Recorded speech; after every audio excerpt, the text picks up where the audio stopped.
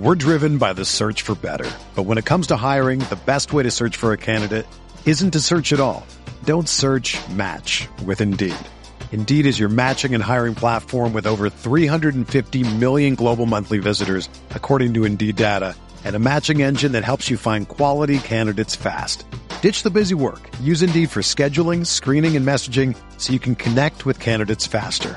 Leveraging over 140 million qualifications and preferences every day, Indeed's matching engine is constantly learning from your preferences, so the more you use Indeed, the better it gets.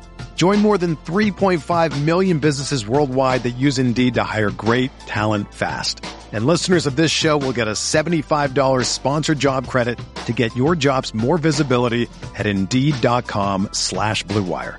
Just go to Indeed.com/Blue Wire right now and support our show by saying that you heard about Indeed on this podcast. That's Indeed.com/Blue Wire. Terms and conditions apply. Need to hire? You need Indeed.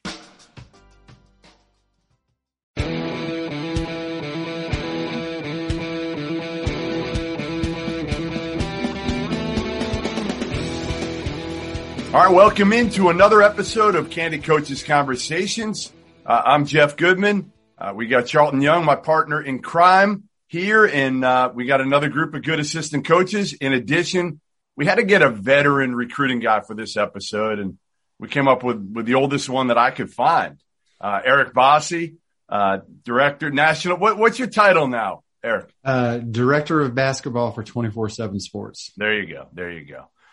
So happy to have you on. And the topic today is kind of getting back on the road for coaches, being back on the road after a year off, and not only being on the road and maybe sharing some stories, but also the impact that not being on the road will have on college basketball this year. But, wanted to talk to all you guys about maybe the recruiting model, any suggestions you guys have, any thoughts going forward. But without further ado, let's go around the room like we usually do, CY, and we'll start top left corner for me, Jimmy Williams from Furman. Jimmy, good to have you on.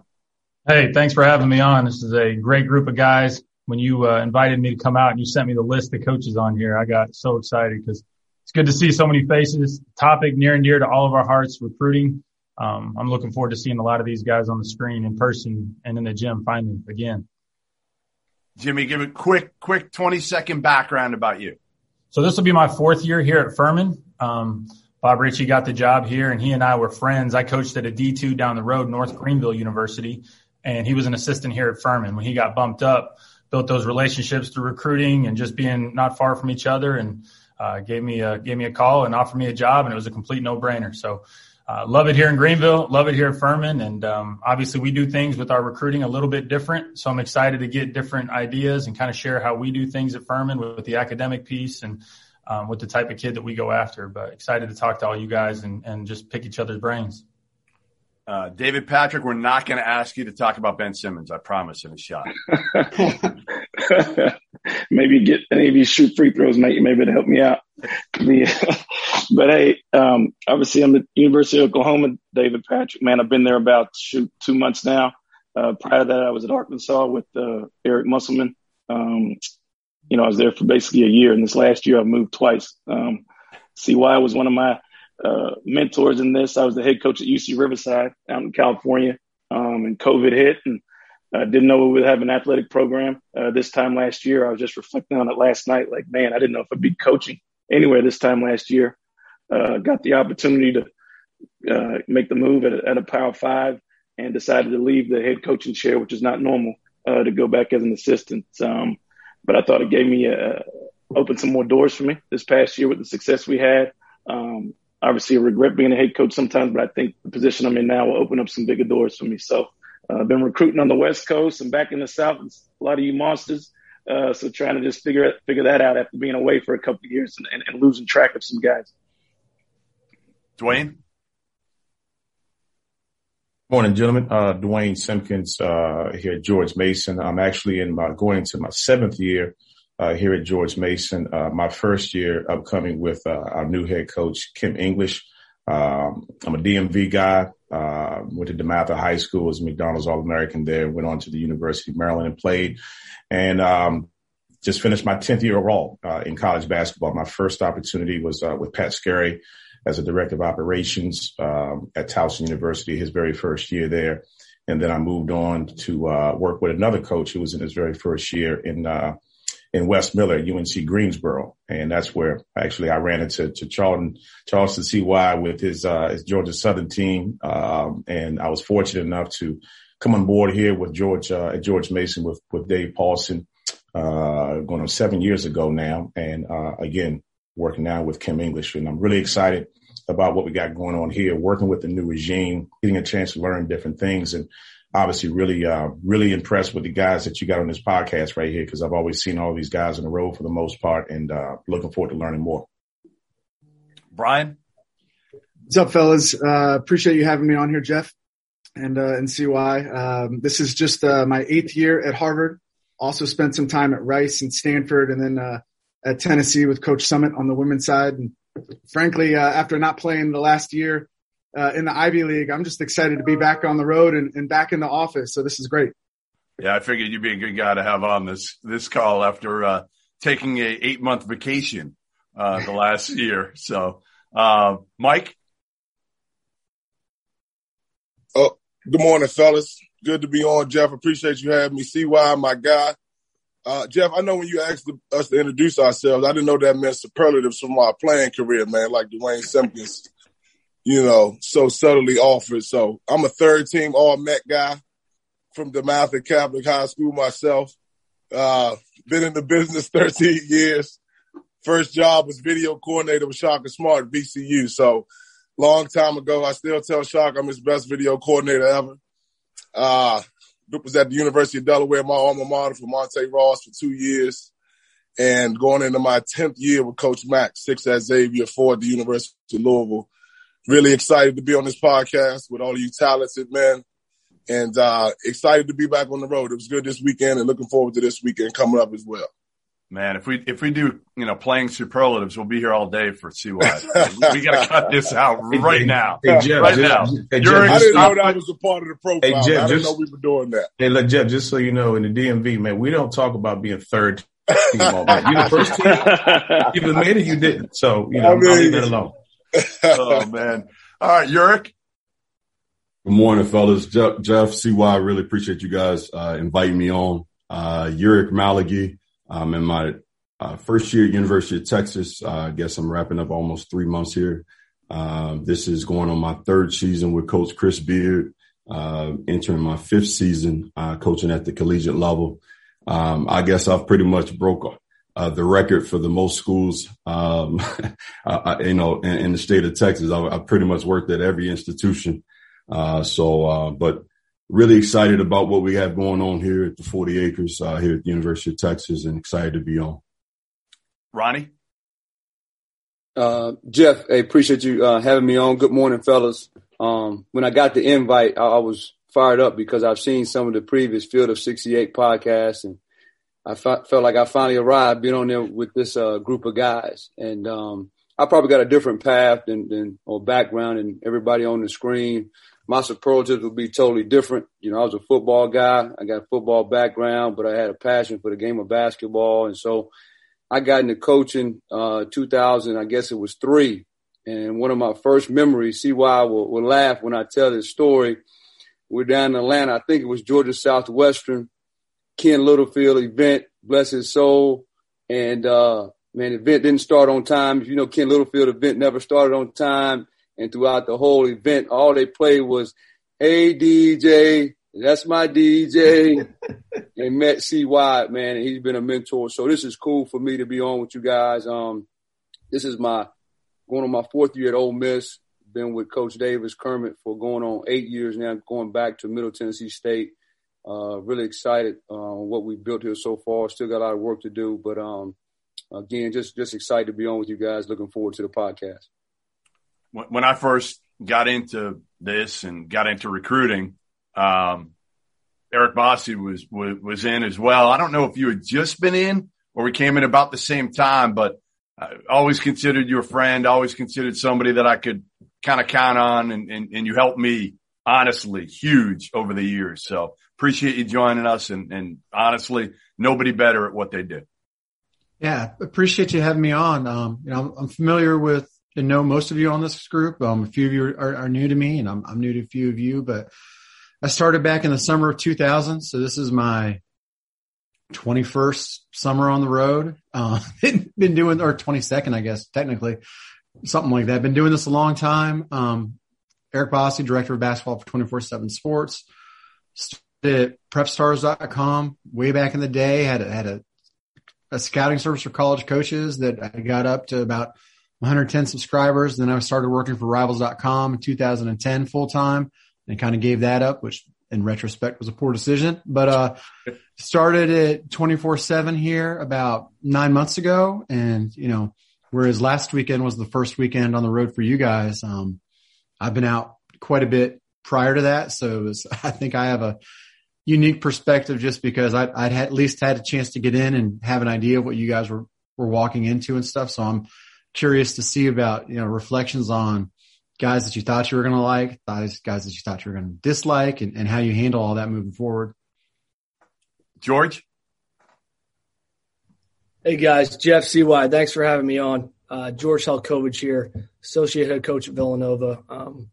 I've been here since college, so played Division III basketball at Babson College and graduated in 2008 and came in as a graduate assistant in 2008-09 here, and have been here ever since. And I've been lucky enough to work under a lot of guys who mentored me along the way, obviously being Coach Wright, number one, and other great guys who have moved on, and just really, really excited to learn from you guys as well, and in terms of just recruiting and share different ideas and thoughts about how people do different things at different places. I think this is a really cool thing we're doing here. I'm just glad that Pegues is no longer in our conference.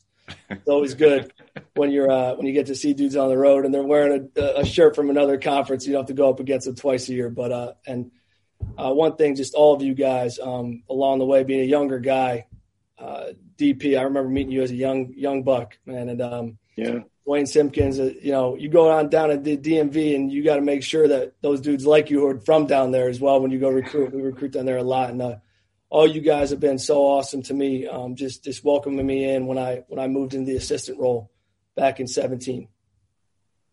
Thanks, George. CY with your new blood shirt. I can't believe this is the first time I think I'm seeing the new blood shirt since we've been on here.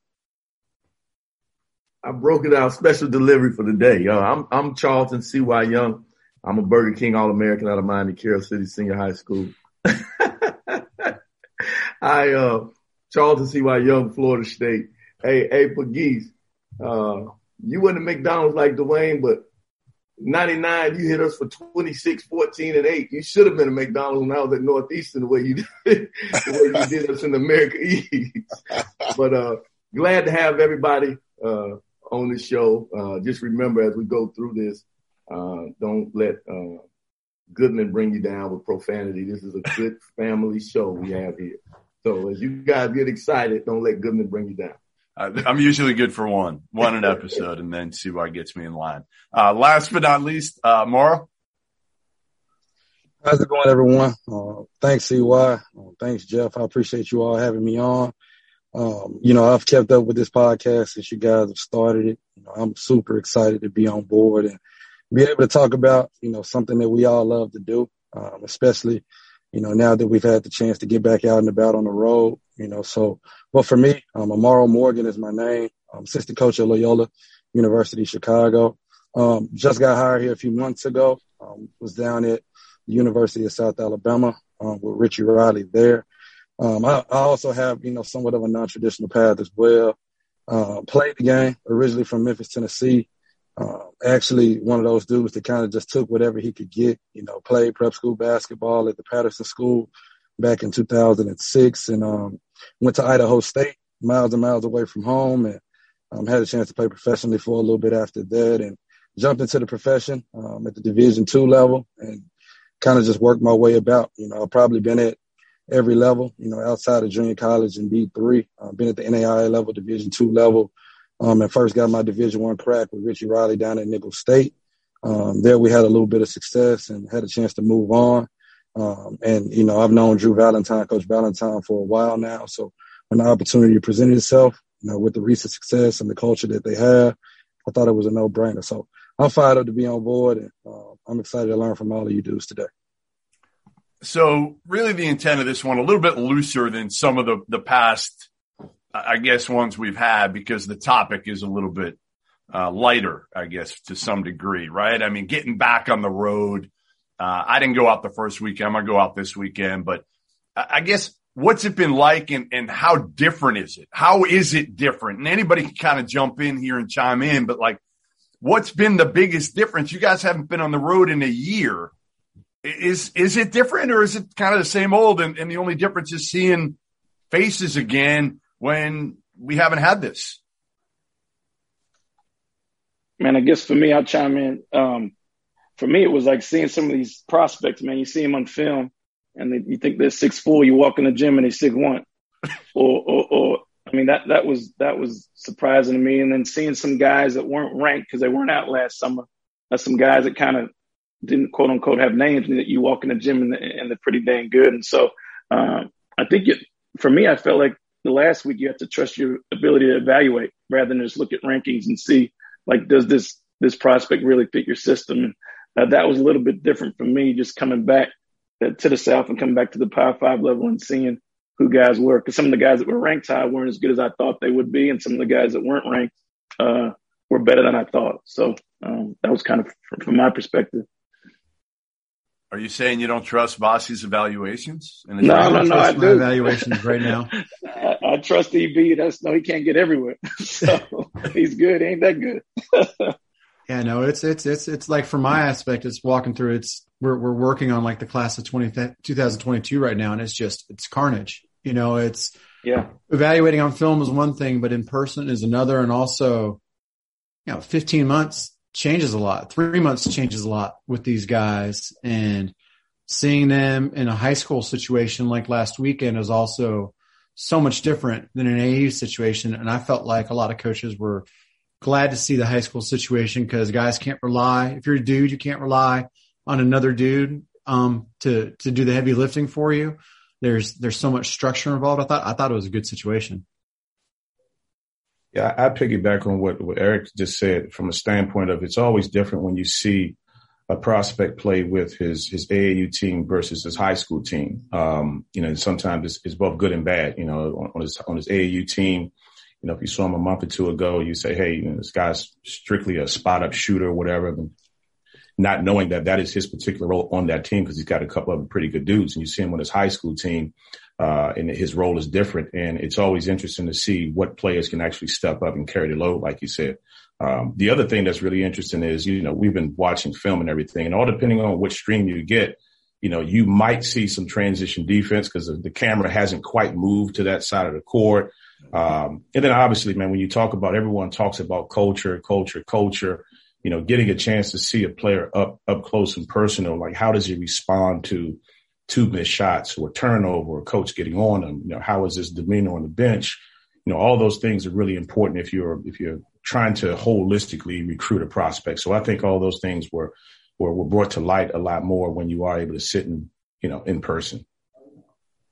What's it been like for some of you mid-major guys on here too? What's been the difference for you guys? Because I feel like you guys might be more of an advantage with everybody not being able to go out a year ago. Guys might have slipped through the cracks. Maybe you get a guy that you shouldn't have got. Jimmy, like, any truth to that? Definitely. And for us, last weekend I didn't even go out. I know that sounds crazy, but I didn't even go out. We had a staff meeting in May, and Jeremy, Tim, and I had our whole script of where we're going to be and who we're going to see in June.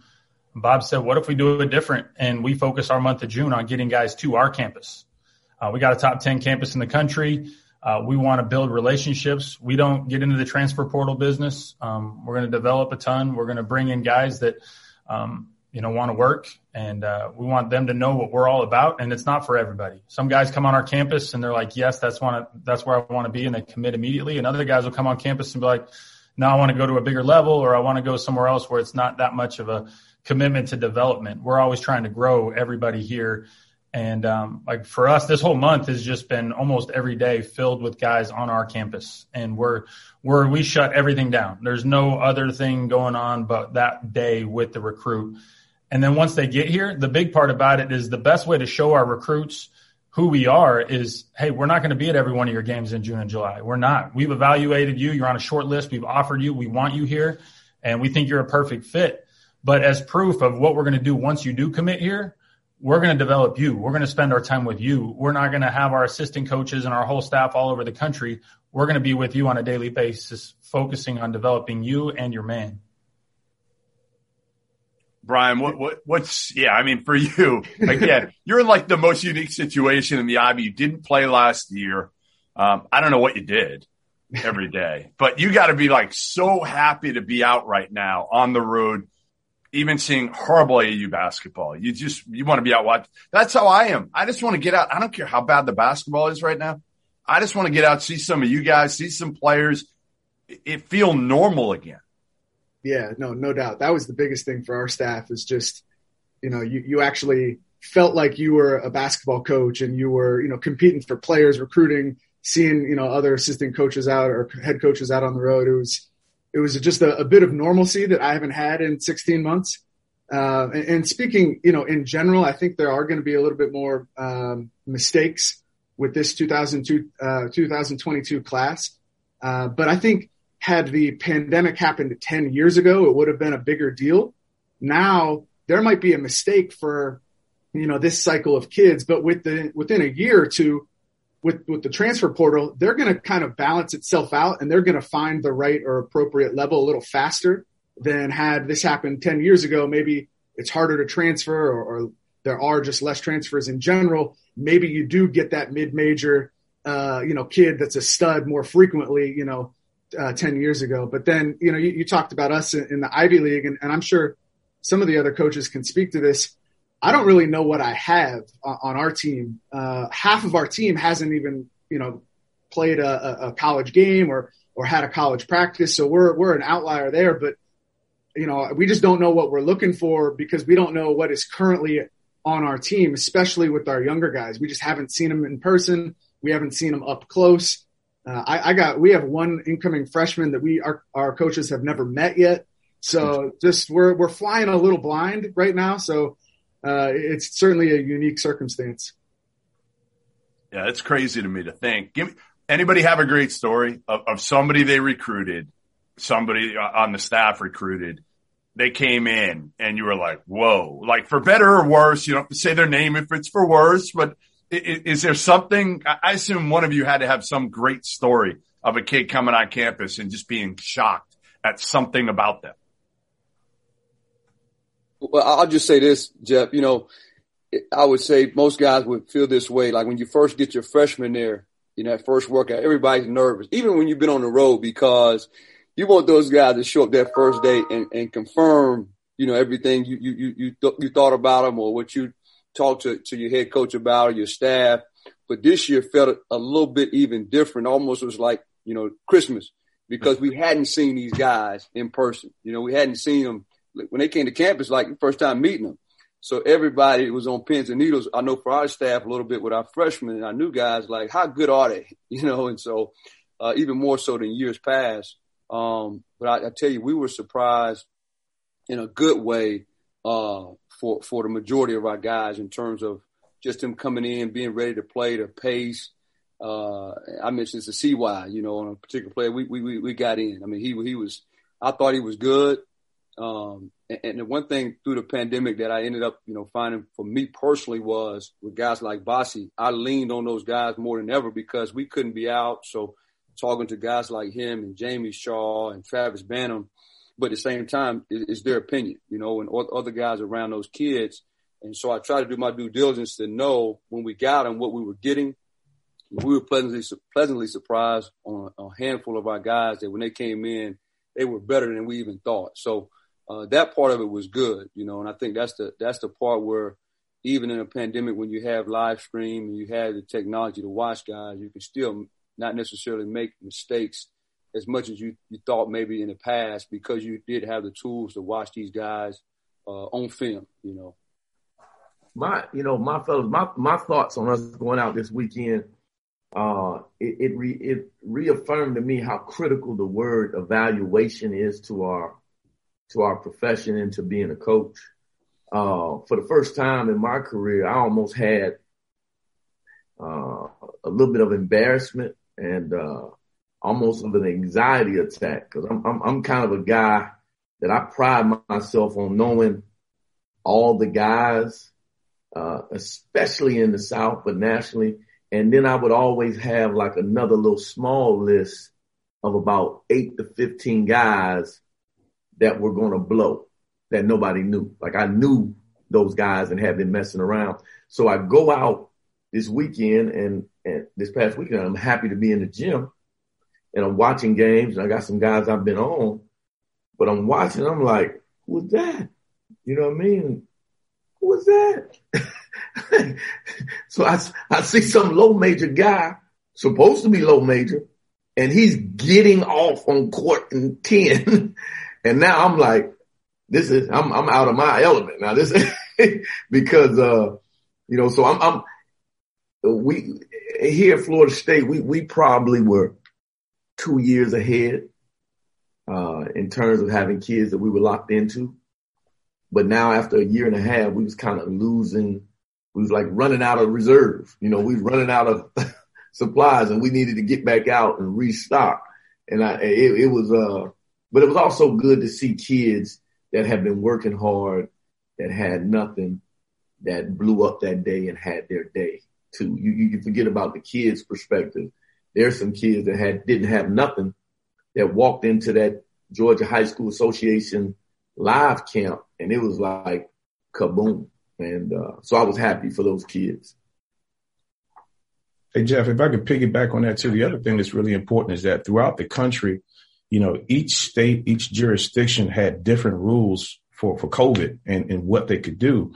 And I think it's even more imperative now that, in doing your due diligence, you actually go to the second and third layer to find out, like, hey, Jimmy, I thought was going to be a pretty good player. And I was a little surprised to see, like, maybe he's not as good. And the more questioning you do, it's like, hey, yeah, his high school was shut down. He couldn't get into the gym. Yeah, he worked out outside, or whatever the case may be. I think you have so many other variables that you don't quite see.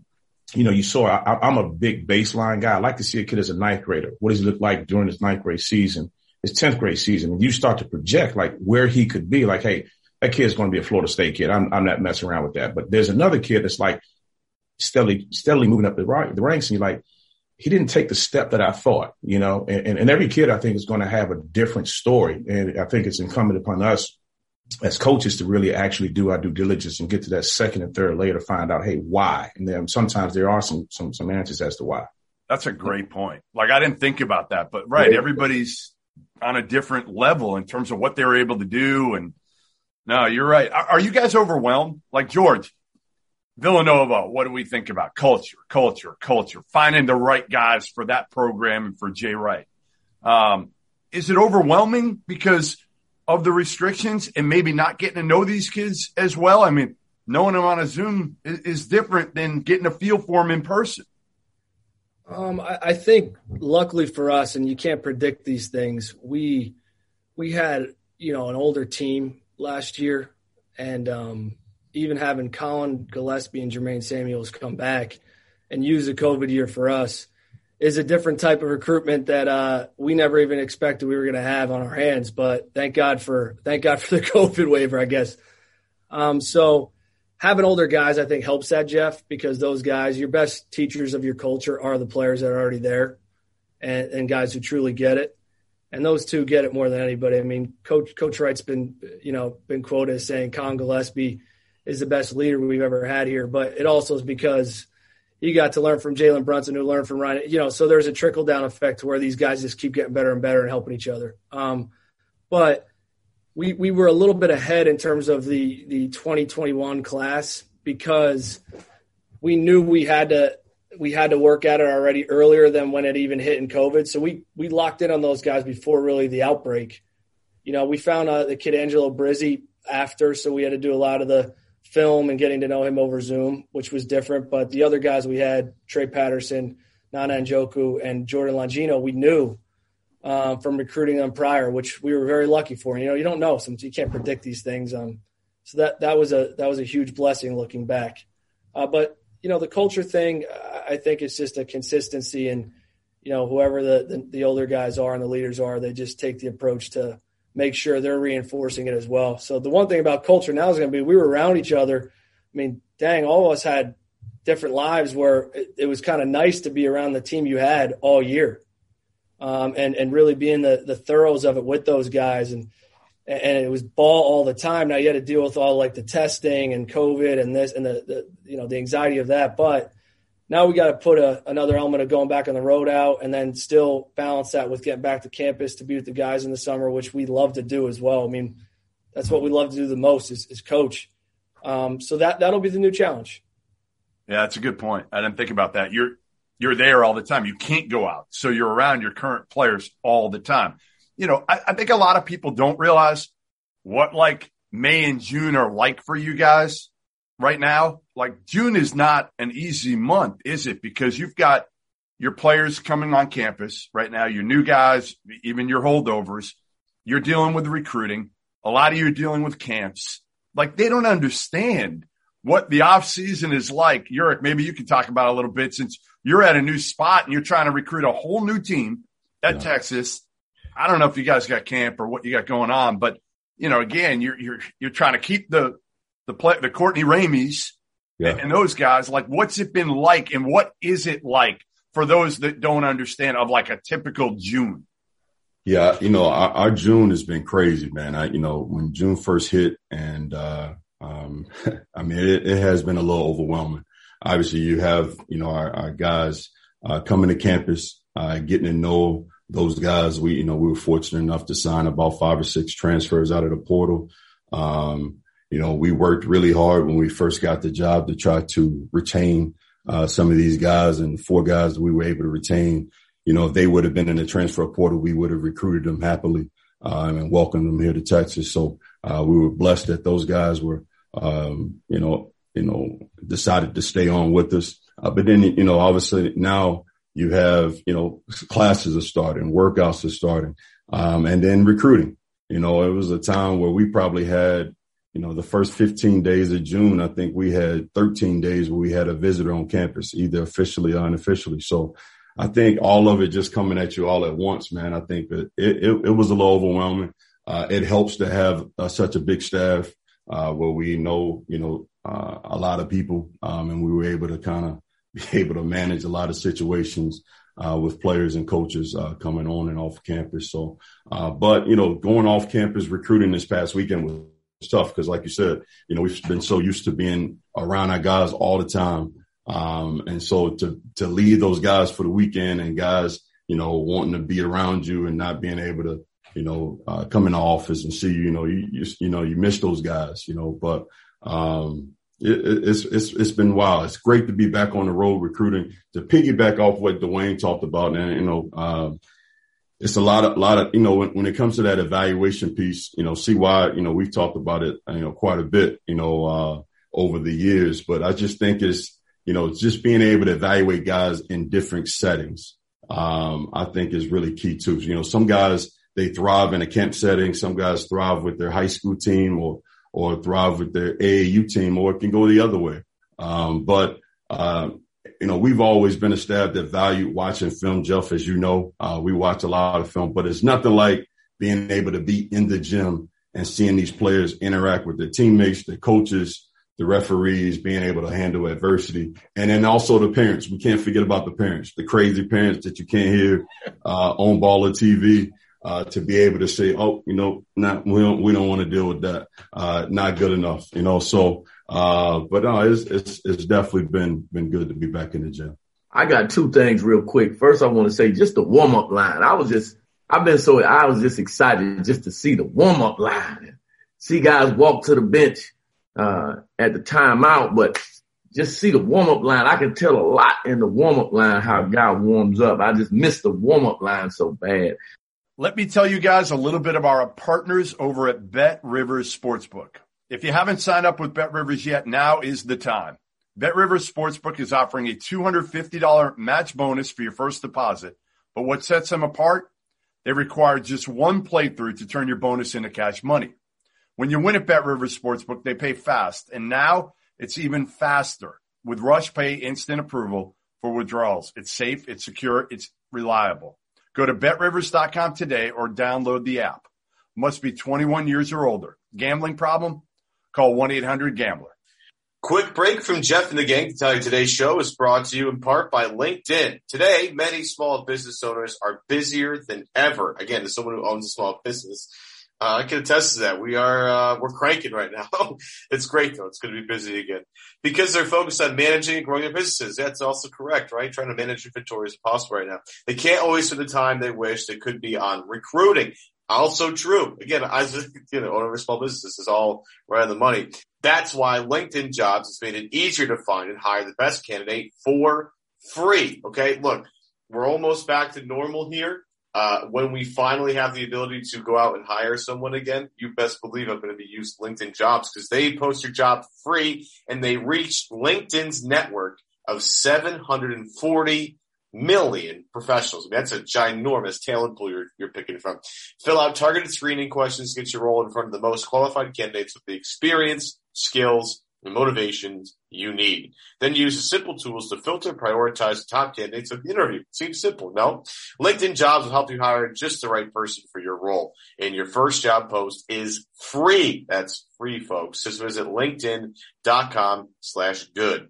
That's LinkedIn.com/good to post your first job for free. Terms and conditions apply. But the second thing I want to say is off subject, Jeff. I got to interrupt our broadcast and say this. But, man, baby boy, I'm so proud of you. You 20 years, you're not the same little young Thundercat I met that was working with the Dallas Mustangs, Dallas and Tony John. You all grown up on me, baby. Golly, you're a real coach, man. I was impressed. I appreciate it, man. I appreciate all the mentorship over the years, brother. Golly, well, I'm old, man. Still got a long way to go, man. Yeah, you don't have a 12-year-old LeBron Nash with you in the parking lot of Duncanville High School like the first time I saw you. It's weird. Listen, hey, boss, I remember sitting beside you. When I was coaching with the Dallas Mustangs, you were prep stars then, man. You were prep stars headed out to Bob Givens. And then I think that's where I met Jeff. And he got that first interview with Anthony Randolph. You want to tell him? You want to tell him what happened on that first Anthony Randolph interview? Oh man, it was. I don't want anybody to. I don't want to get in trouble, but Anthony Randolph, he his circle didn't really like him to interview. And Tony had sent me down there to Bob Givens by myself. I think I was, 18, 19 at the time. And we went to go play in the tournament champions, big time tournament. And we had just lost to Curtis Malone's team, Coach Malone's team, DC Assault. And he played well against Michael Beasley. And but you were the first one, Jeff. After the game, you asked, "Hey, could he interview?" I'm like, "Man, Anthony, you want to interview?" And so Anthony was like, "Man, you know the rules, Coach. I'm not supposed to talk to the media." And so Jeff got a chance to interview him there at the tournament. That was his first interview, and then, people kind of got a chance to you're forgetting. Hey, you're forgetting the part that Uncle Will. Didn't really. I'm leaving out names, Jeff. And I listen, I'm great with Will now, but man, Will did not want that interview to happen. He didn't want that. I was in the doghouse for a long time for that one, Jeff. But you're still my man. It's paid off dividends. I'm shocked. Steph got you in some stuff. I'm shocked. Well, if we have time, we'll have Bossy tell the ultimate recruiting story. He doesn't even want to. The Reggie Rose recruiting story. Because he's worried if he tells it, he's worried Reggie's going to come after him. No. To get back on track here. Yeah, let's go. Bossy said something that was very important. He said that in order to evaluate, you got to be able to keep watching. You got to keep watching because a lot of these guys that you're watching right now, you watch them at one point and you come back 3.5 months later and you're like, who is this guy? So, getting back on the road is critical for all our programs. I'd like to get Coach Morgan's thought just on the evaluation piece, especially for that level, for the mid-major level. And the one thing I want to say, too, before Coach Morgan takes it, and this is something for young coaches, people like to use the term mid-major, and they use the word mid-major in such a just not like it's not a big deal.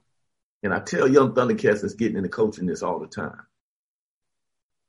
I'm going to tell you something that shocks you.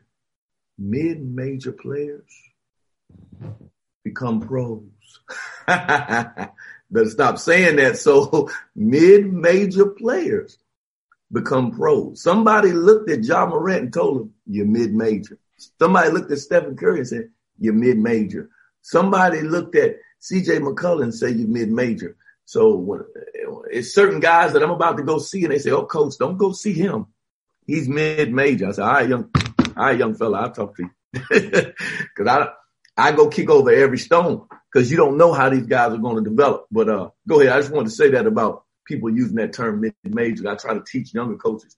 You make some big mistakes in evaluating, assuming that a guy is a mid-major player. Because I looked on TV the other night and Cam Payne was getting off and he played at Murray State. Go ahead, Coach. No, for sure. No, I couldn't agree with you more on that. I think our situation here is very unique, just as in, our culture itself. When Coach Valentine first got hired and I got on board, where I was prior to, we were busy around this time of the year, just taking transfer after transfer. And, the first thing he said is, we're good. Because he had done such a really good job hello, are you there? Okay. Because he had done such a really good job spending time with his guys over the past few years and the success the program had that, we have 4 seniors that probably could have gone anywhere and played because of the success that they've had.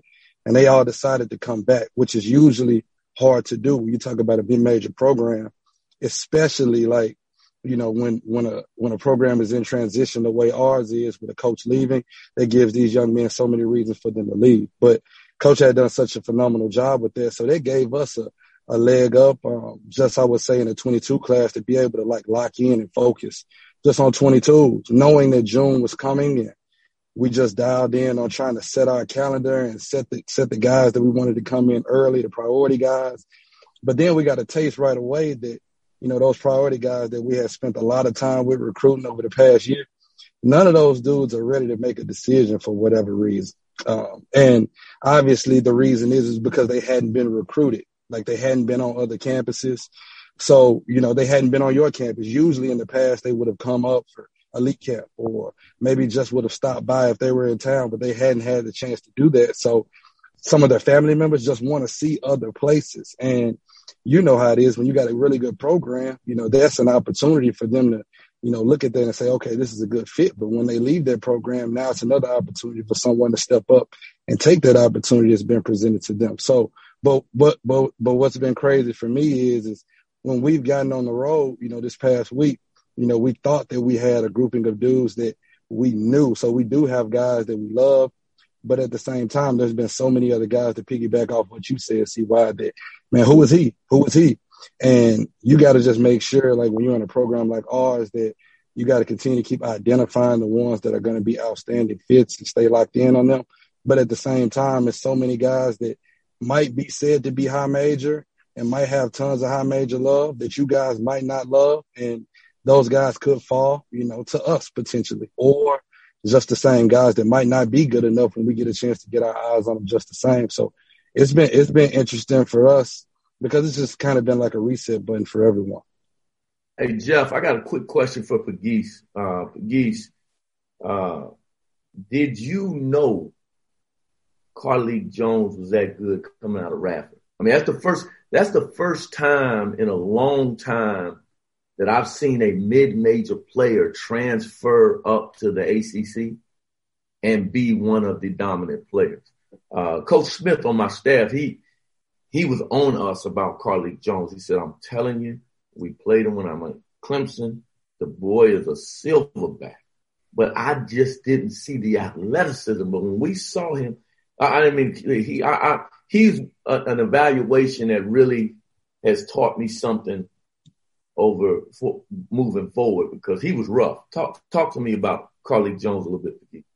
Did y'all? Yeah, well, honestly, Carlik being a Cincinnati guy, Coach Mack had a really good feel for him, well before he got to Radford. And I appreciate you mentioning that, CY, because he was an awesome kid who, quite honestly, didn't get the full platform that Louisville basketball and college basketball itself normally provides kids. And for a kid like him to go to Radford, redshirt his first year, and then have all the success that he had, and then come here mainly to play on that stage and to give himself an opportunity to show everybody how talented he really is, to have to do that in a mask, to have to go through 2-3 week COVID pauses, and then not have, everything that this situation that we have here, we're blessed enough to have here, normally provides, was tough. I felt that for him because he's an awesome kid, but we actually knew he was a dog, CY. We knew that he was different. Mike Jones is one of my mentors in the business, who obviously coached him at Radford.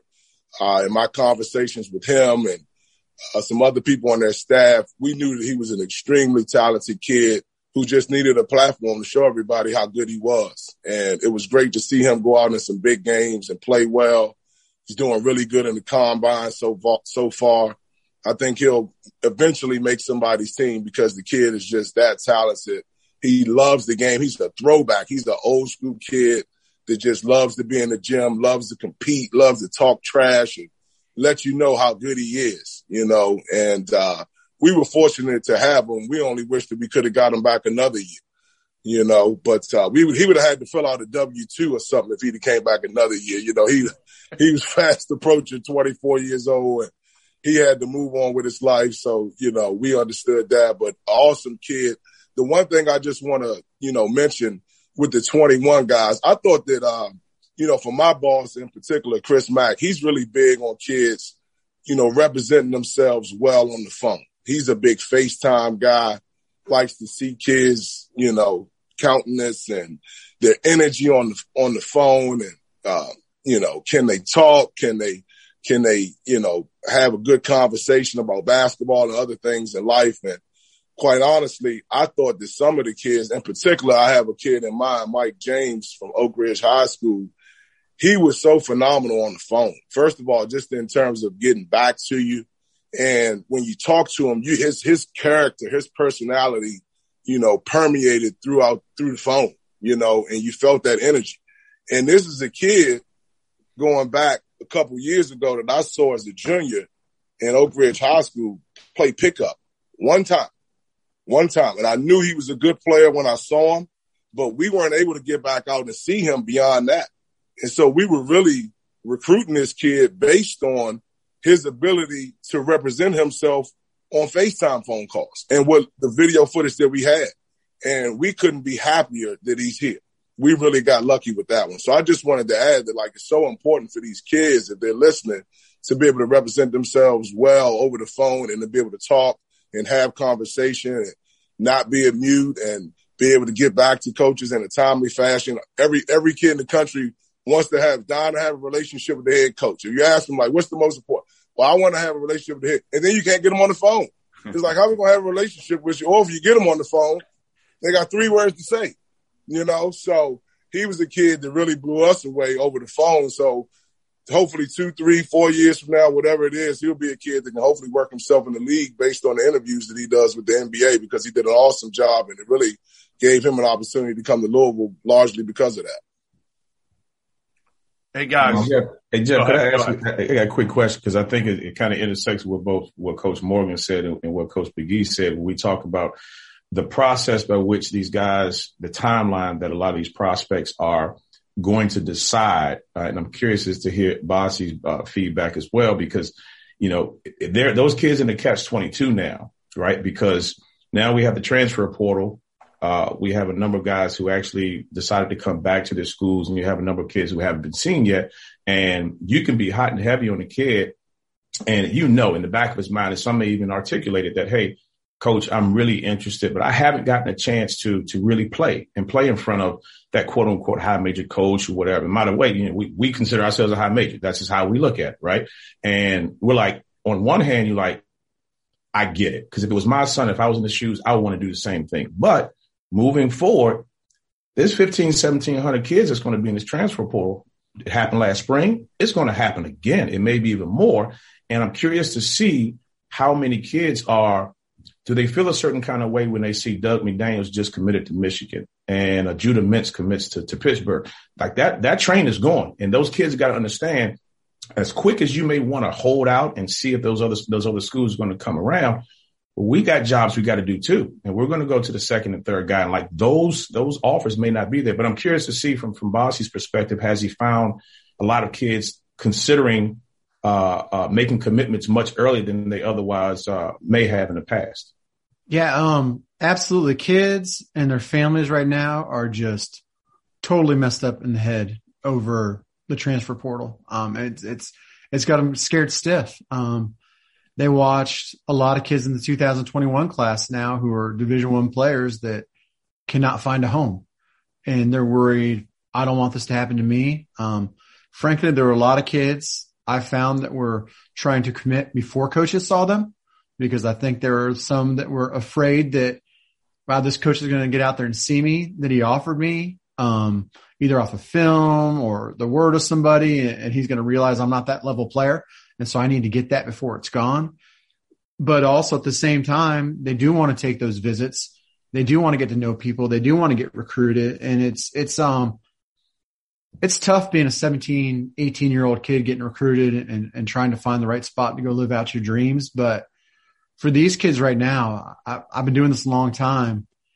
I don't recall a group of kids that, between the transfer portal, pressures of social media and everything, that are kind of more screwed up in the heads and that don't have an understanding of how this all really works and the process that coaches go through and the process that they need to go through. And it's difficult because I get asked advice all the time by players and their parents, and it's a fine line, because I won't ever tell a kid, hey, I think you should go here or there, because it's just opens up a Pandora's box of bad problems for me personally. And I don't ever want to, ultimately I don't want to tell a kid, hey, I think this is the best place for you, and then be wrong. I don't want that on my mind, but it's tough. I know it's going to be tough for you guys too, because I know there are guys that you went out last weekend thinking, yeah, I can't wait to see this guy. And you're like, man, how do we wiggle out of this one? And I guarantee, I don't know if there's one on this phone call, but I know there's a lot of guys out there that probably had guys try and commit in the last couple of weeks, and you had to kind of pump the brakes and be like, you know what?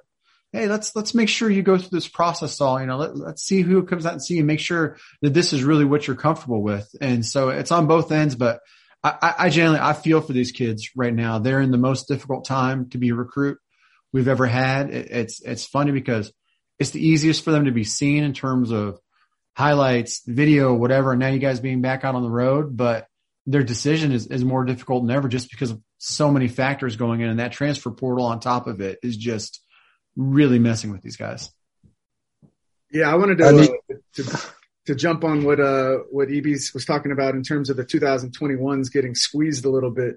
And I think CY, you might've said it on a previous podcast, but one of the big impacts is going to be JUCO is going to be better now than ever. And I really think that the NEPSAC with all the prep schools, it's going to be loaded, because you had a lot of kids who didn't maybe get the high major offer that they wanted. They didn't get the low major offer that they thought they were going to be a D1 kid. They ended up only getting D2 offers.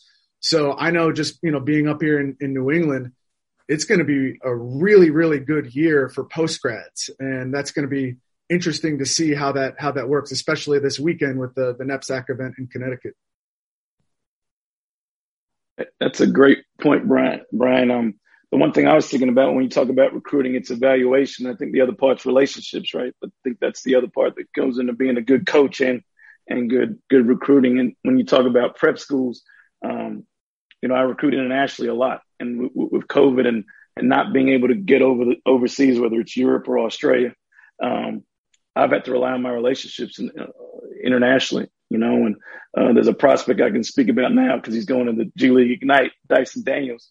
He was somebody that I was told about 2 years ago. I've known him for a long time, but I had to trust that he was that good. And then all of a sudden he goes, to the NBA route, and so relationships are important. I think those international kids won't get to places they typically would get to. So now they may get to prep schools or JUCOs because that part of the world and part of basketball has kind of been lost in this recruiting phase.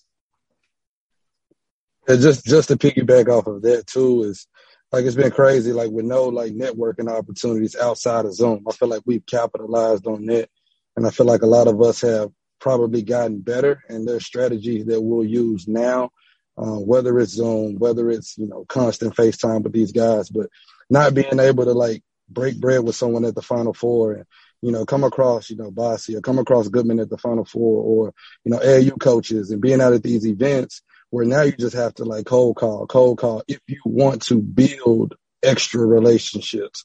Whereas usually we're building more and more relationships just because we're crossing paths with so many different new faces through AAU coaches, et cetera. But, these past year and a half, it's been a little bit different where you've had to kind of like dig in, go back to some of those books, open those up, turn some pages, call some numbers, try to rebuild some relationships that you hadn't had in a long time. So it's been definitely interesting for sure.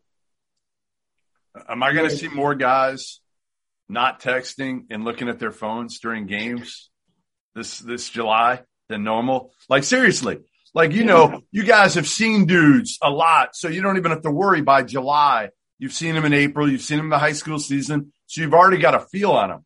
So everybody's texting. Everybody's shooting the shit. I'm able to talk to dudes and like, are you guys going to be more locked in and are guys overall? And are we going to be able to see the ones that are really good because they are locked in? Is that crazy? No, I think you're 100% correct. I'll answer that one, Jeff. Yes. And I'm going to tell you because I usually go and try to talk to everybody and distract them from who I'm trying to recruit. You're right. Exactly. I'm not going to be doing as much talking as I used to do. So that's legit. Man. Like you guys really think that way? You'll walk into a gym and if you got a guy that's a little bit under the radar, you'll go up to somebody else and distract them so they're not watching them?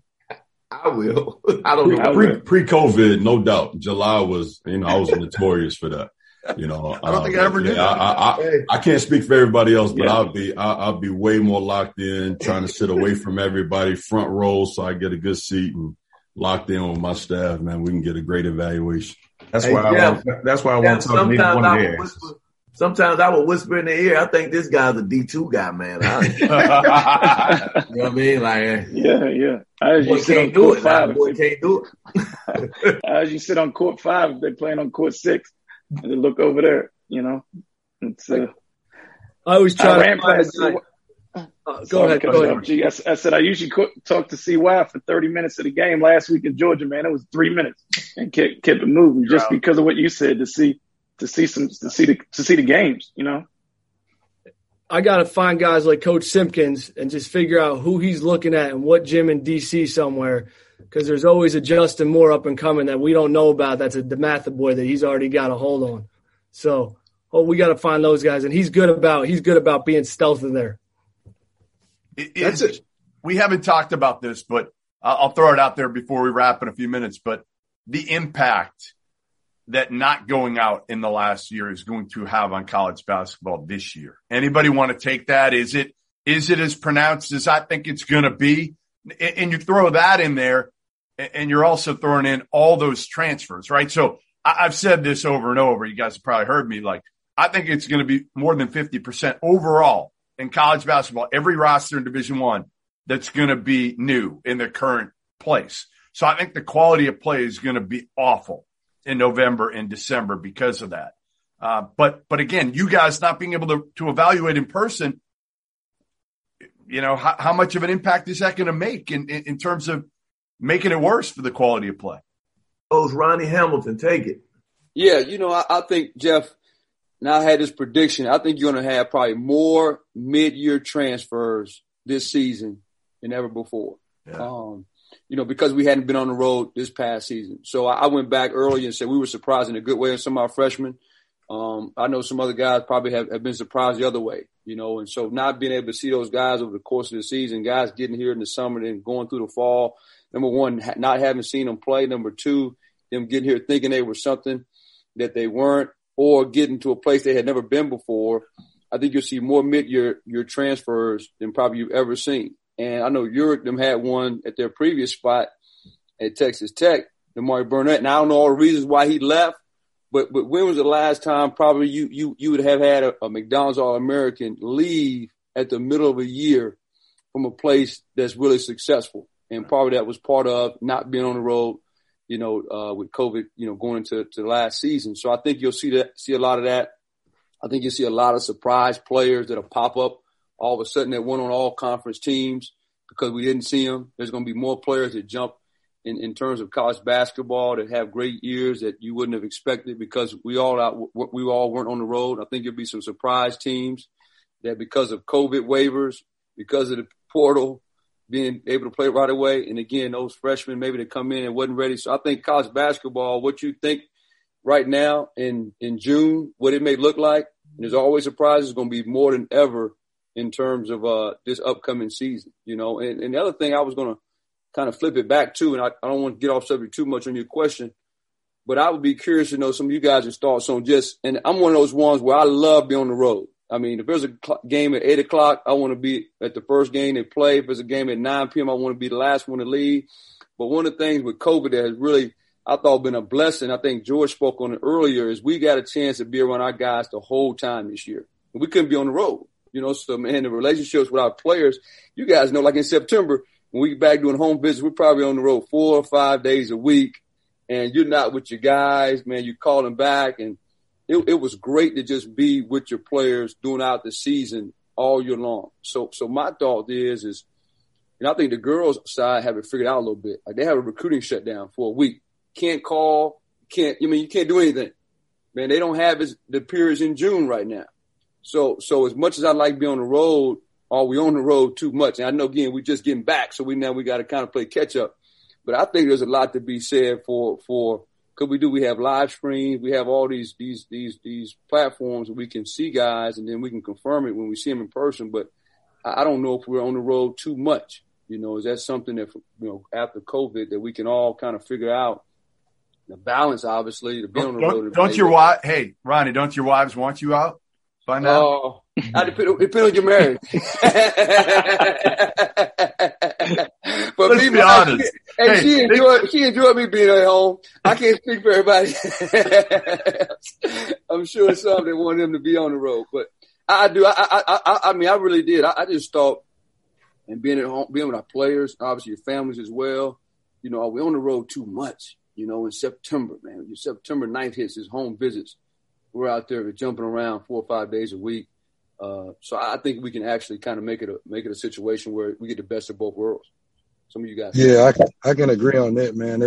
It'll be interesting to see because, this year you had the first time, where guys could transfer and play right away.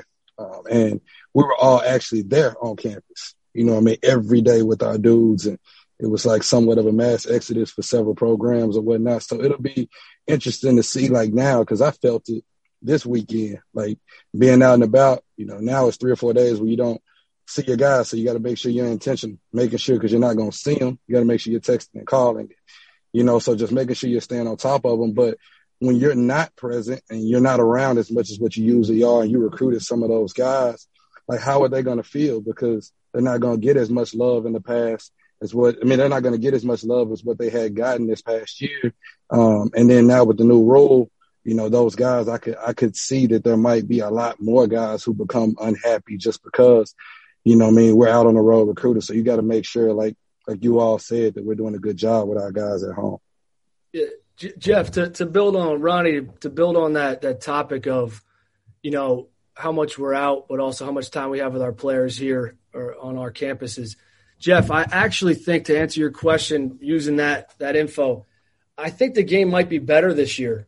Because we have time this summer where we can work on developmental stuff with our players, where they're with our strength coach, where we're actually building team concepts that we all lost out on from March 12th, 13th, whatever it was, 2020, all the way up until we restarted. And, as we all know, we all came back at different times in different states and on different campuses, and then there was so much disruption. So, knock on wood, fingers crossed in terms of COVID, if we continue to kind of come out of this the way we are right now, with the mental health aspect and the stressors on everybody, from the coaches to the players, about like, is somebody going to pop a positive today? Holding your breath in the morning, you're going in, are you focused on practice? You focused on, are we going to be able to practice today based off of how the testing results? So I think a lot of the disruptions, obviously, the environment's going to be better. Hopefully we have fans in the stands and get back to a little bit more of a normal. So I do think the guys that missed out on the developmental stuff that played last year and programs, like we lost the whole summer. To get that summer back, and even that fall, like a normal fall, is invaluable, I think, for all of us as well. So I'm actually interested to see how that pans out. Jeff, I think he's right. I think play may be better because of that. I think he's on to something. I want to say one more thing before, because I know we're about to shut it down. But Coach Williams, I wanted to give you your flowers. You said something at the beginning of the broadcast I thought was really, really good. I don't know if people caught it. I was a mid-major head coach at Georgia Southern in your league for 4 years. The decision for you guys to kind of operate outside of the box and get everybody on campus in June, I think that's big time, man. I know Bob. I know he's really, really good. But for you guys to function in that matter, to kind of think outside the box as a mid-major program who fought their way in the top 25, I can see why you guys having success just having that thought process.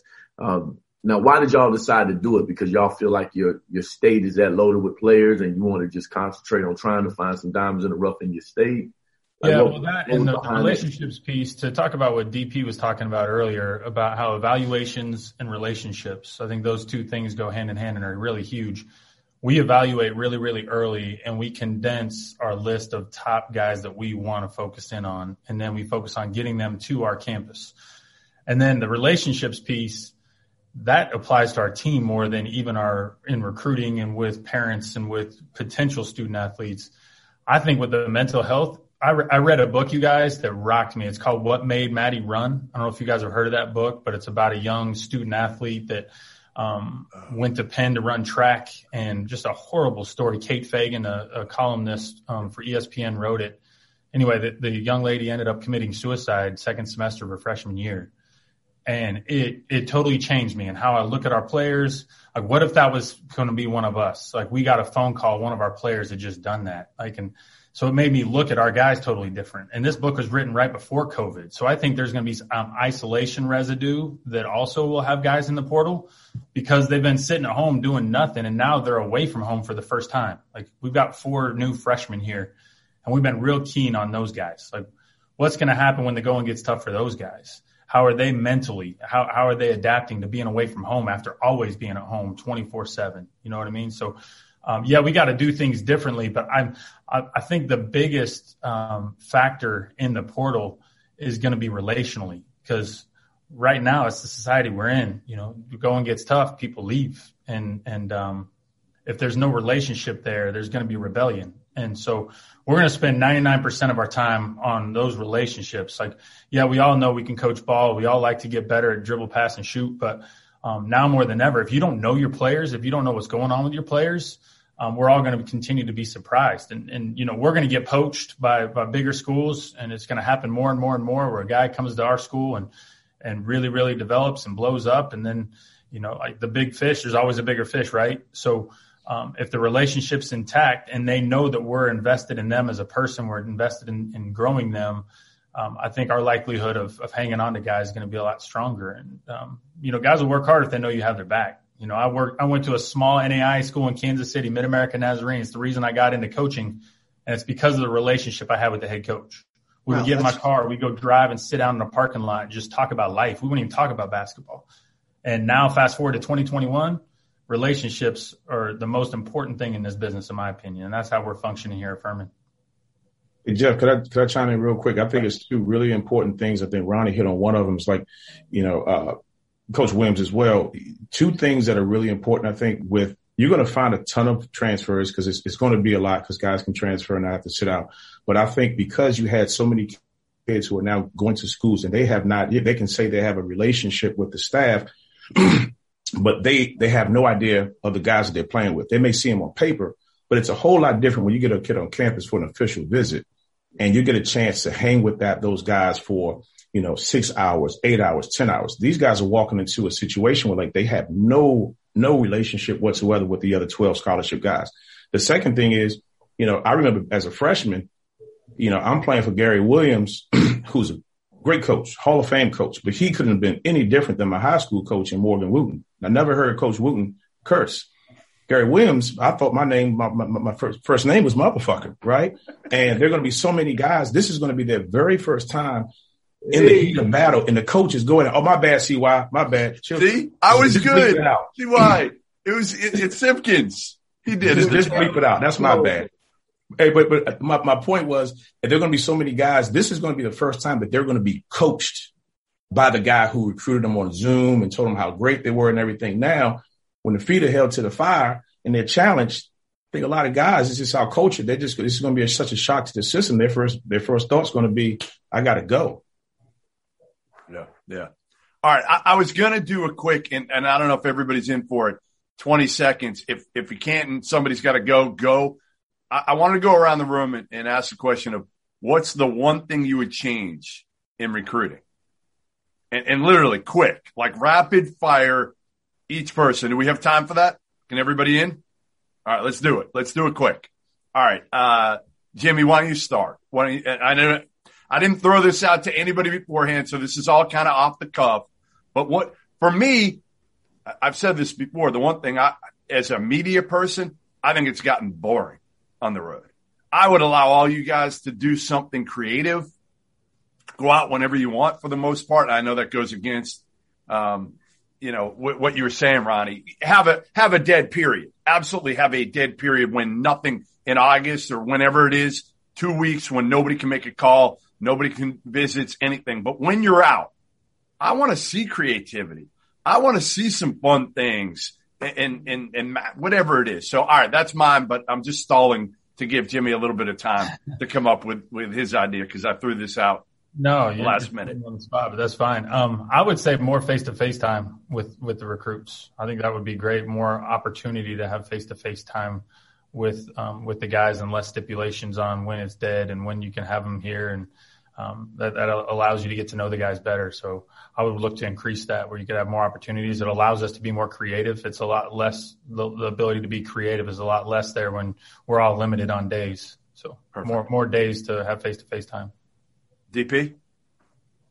I'll probably eliminate two things. The 10 visits for the players, like the 5 and 5, I think that becomes, you bring in a junior this month in June, then you got to bring him back in September for football. I feel like that's a lot. And then I'd eliminate Zooms, man. I got in the profession when you were writing notes and having to use your mouthpiece to get some kids on campus. Zooms drive me insane. So eliminate those two things for me. All right. Dwayne? I'll be honest with you, man. I don't have a whole lot. If there's anything, man, like I love barbecue. Maybe have barbecue at every damn hospitality spot, that and cornbread, we'll be sleeping, Coach. We'll be sleeping the game. And just like my folks down in Houston, man, you go down there for a tournament board. Oh boy, they have you knocked out in the car, missing that 1:30 game. I don't really have a lot, to be honest with you. Yeah, I miss Vegas too. That's the other thing I would get back in. All right, Vegas, absolutely. 100%. It's back, Jeff. It's back. Adidas is there in July, isn't it? They need everything though. We need every circuit in Vegas. Period. All right, Brian. I would allow us to watch recruits play with our current players, like in a pickup game, because I think there's two things. There's evaluating how good a player is, their size, their height, their skill set, whatever, and then there's also evaluating their fit for your program, how you play.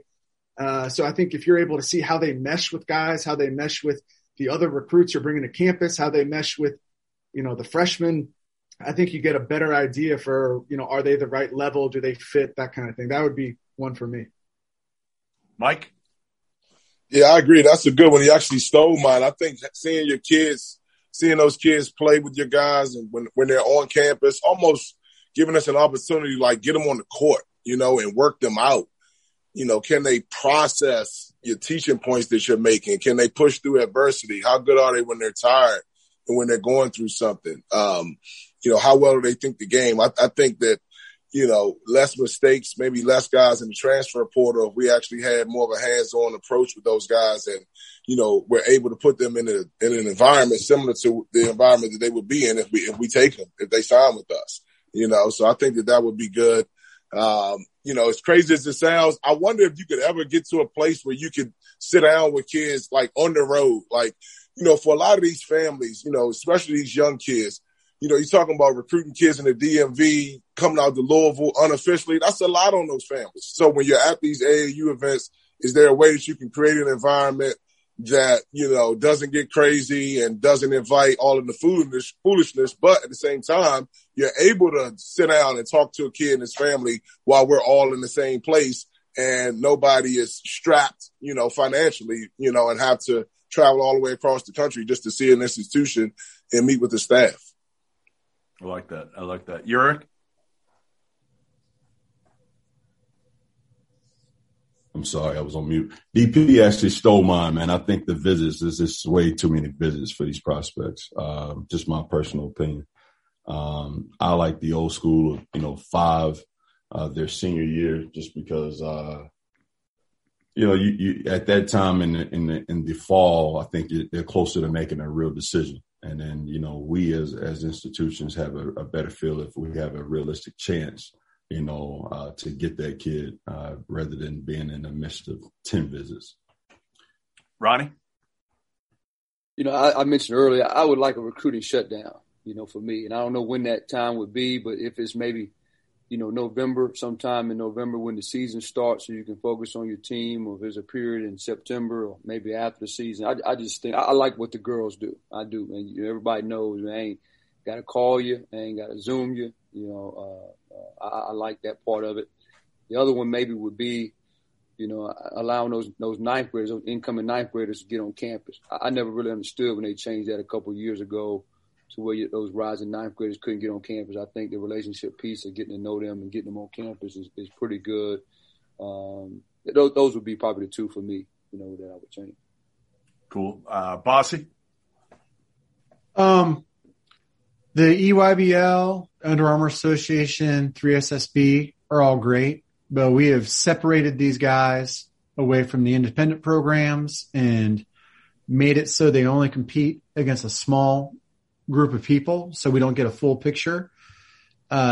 This spring and to some extent last summer, not having those going on has been great. It's been more like when I came up, when you had, the Southern Assault going against Pro Skills or something like that. That doesn't happen anymore. And I think that's a loss for everyone involved. I think it's a loss for the kids because they don't get to play against a broader scope of competition. I think it's a loss for the coaches. And I think it's really, really hurt those independent teams because there's so much pressure, especially as you go up a little bit higher, to be at those EYBL or shoe company circuit games because that's the way to be. And, it hurts a lot of those kids because those teams are trying so hard to win. If you're a low and a mid-major, it's pretty much pointless to go to those things because the guys you're trying to recruit, they aren't playing. So I think a de-emphasis of those leagues will lead to guys maybe picking situations that are better for them to play in and to be recruited in instead of like, I've got to feel the pressure of going and playing for a shoe team because that's the only way I can get recruited when it's not. And especially for the lower to mid-level kids, I think it's detrimental to a lot of them because they're losing out on opportunity playing in front of coaches. Good point. George?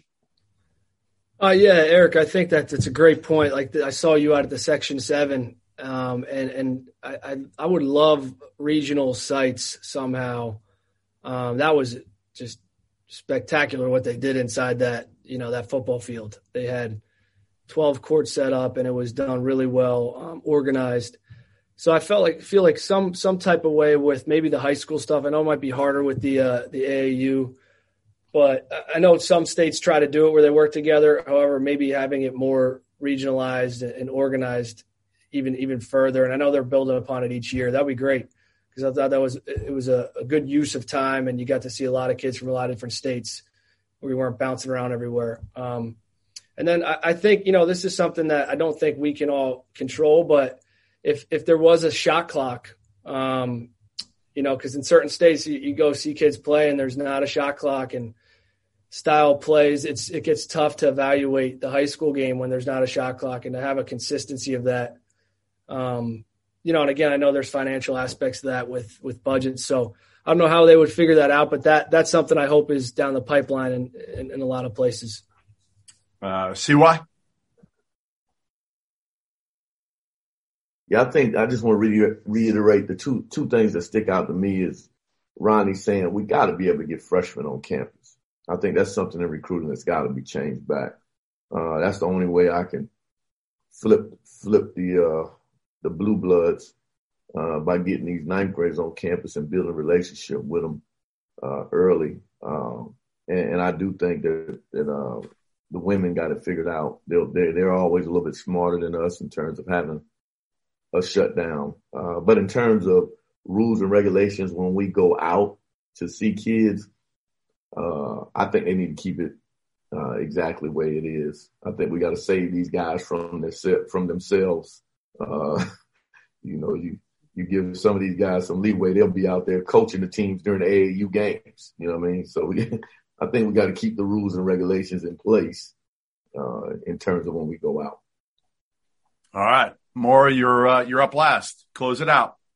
Yeah, man, I would agree with Ronnie and CY just with the, just trying to get the ninth graders on campus. It's funny because me and another staff member, we were laughing and joking about it. Like, June 15th, we were able to call 2023s. And to be honest, I had no idea who I was calling. And that was part of it was because those guys hadn't been on campus because their rule had just changed where they might have gotten on campus the fall before the pandemic hit. So it just made it difficult for, you're just calling people who people are telling you to call instead of actually calling who you should be calling. But then also I would say, it sounds like, Bossy he likes the NCAA basketball academy because it kind of, keeps the guys where they can play on both sides with their AAU team and their high school team. I would say just, I know that Grand Canyon got some love. Try to see if we can get some mid-majors some love, just like Coach Williams said. Furman, they have a really nice campus. So does Loyola Chicago. See if we can, have one of those mid-majors or a couple of mid-majors be, host sites for those events so those guys could see some of those campuses, unlike they would probably see on their own. Perfect. Well, listen, I appreciate everybody coming on. I thought this was great. And hope to see all you guys on the road. I won't bother you as much this year, knowing that you got to be locked in. I don't want to add to the poor evaluations that have probably gone on over film the last, watching those streams over the last year. So again, thanks for coming on, guys. Candid Coaches Conversations every single week. We have them with some of the top assistants in the country, talking different topics, and we'll see you next week.